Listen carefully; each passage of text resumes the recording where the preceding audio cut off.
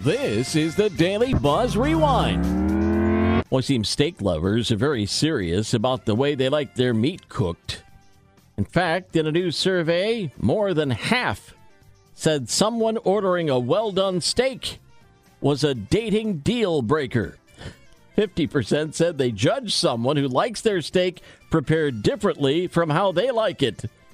And 53% said they wouldn't date someone with different steak preferences.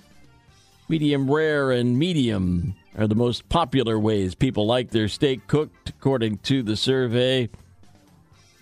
They held a mask-burning ceremony in New York City on Friday, and it pretty much went up in smoke.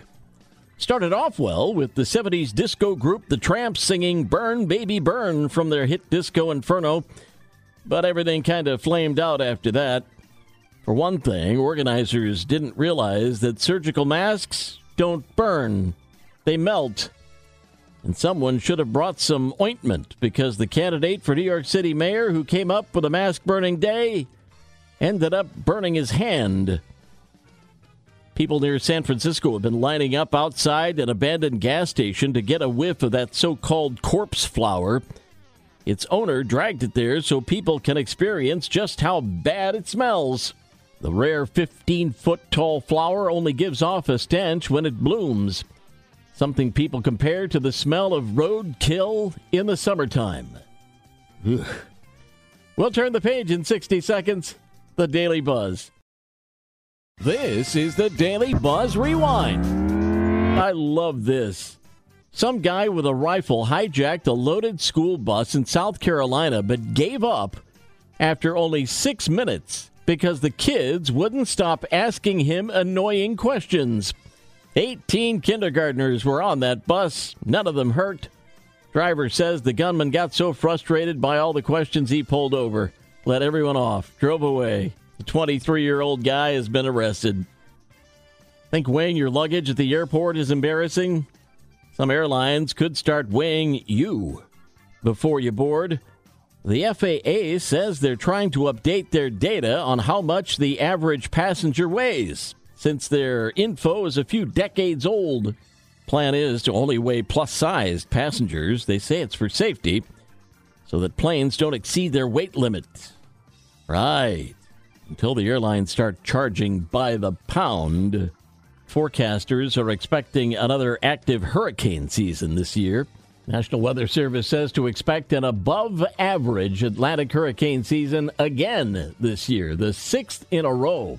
Hurricane season officially starts next Tuesday. Most of us drove a lot less this past year while working from home and staying safe, but those behind the wheel were a little too fast and furious. The number of people hit and killed by cars increased. Pedestrian deaths jumped 5% last year.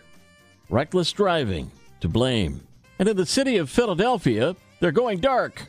Skyscrapers turning off lights to keep birds from dying. 100 million birds migrate over Philly every spring, and the lights mess up their navigation, make them fly into buildings. Over the last few years, hundreds of thousands of birds have died. Philly will keep the skyscraper lights off at night till the end of the month.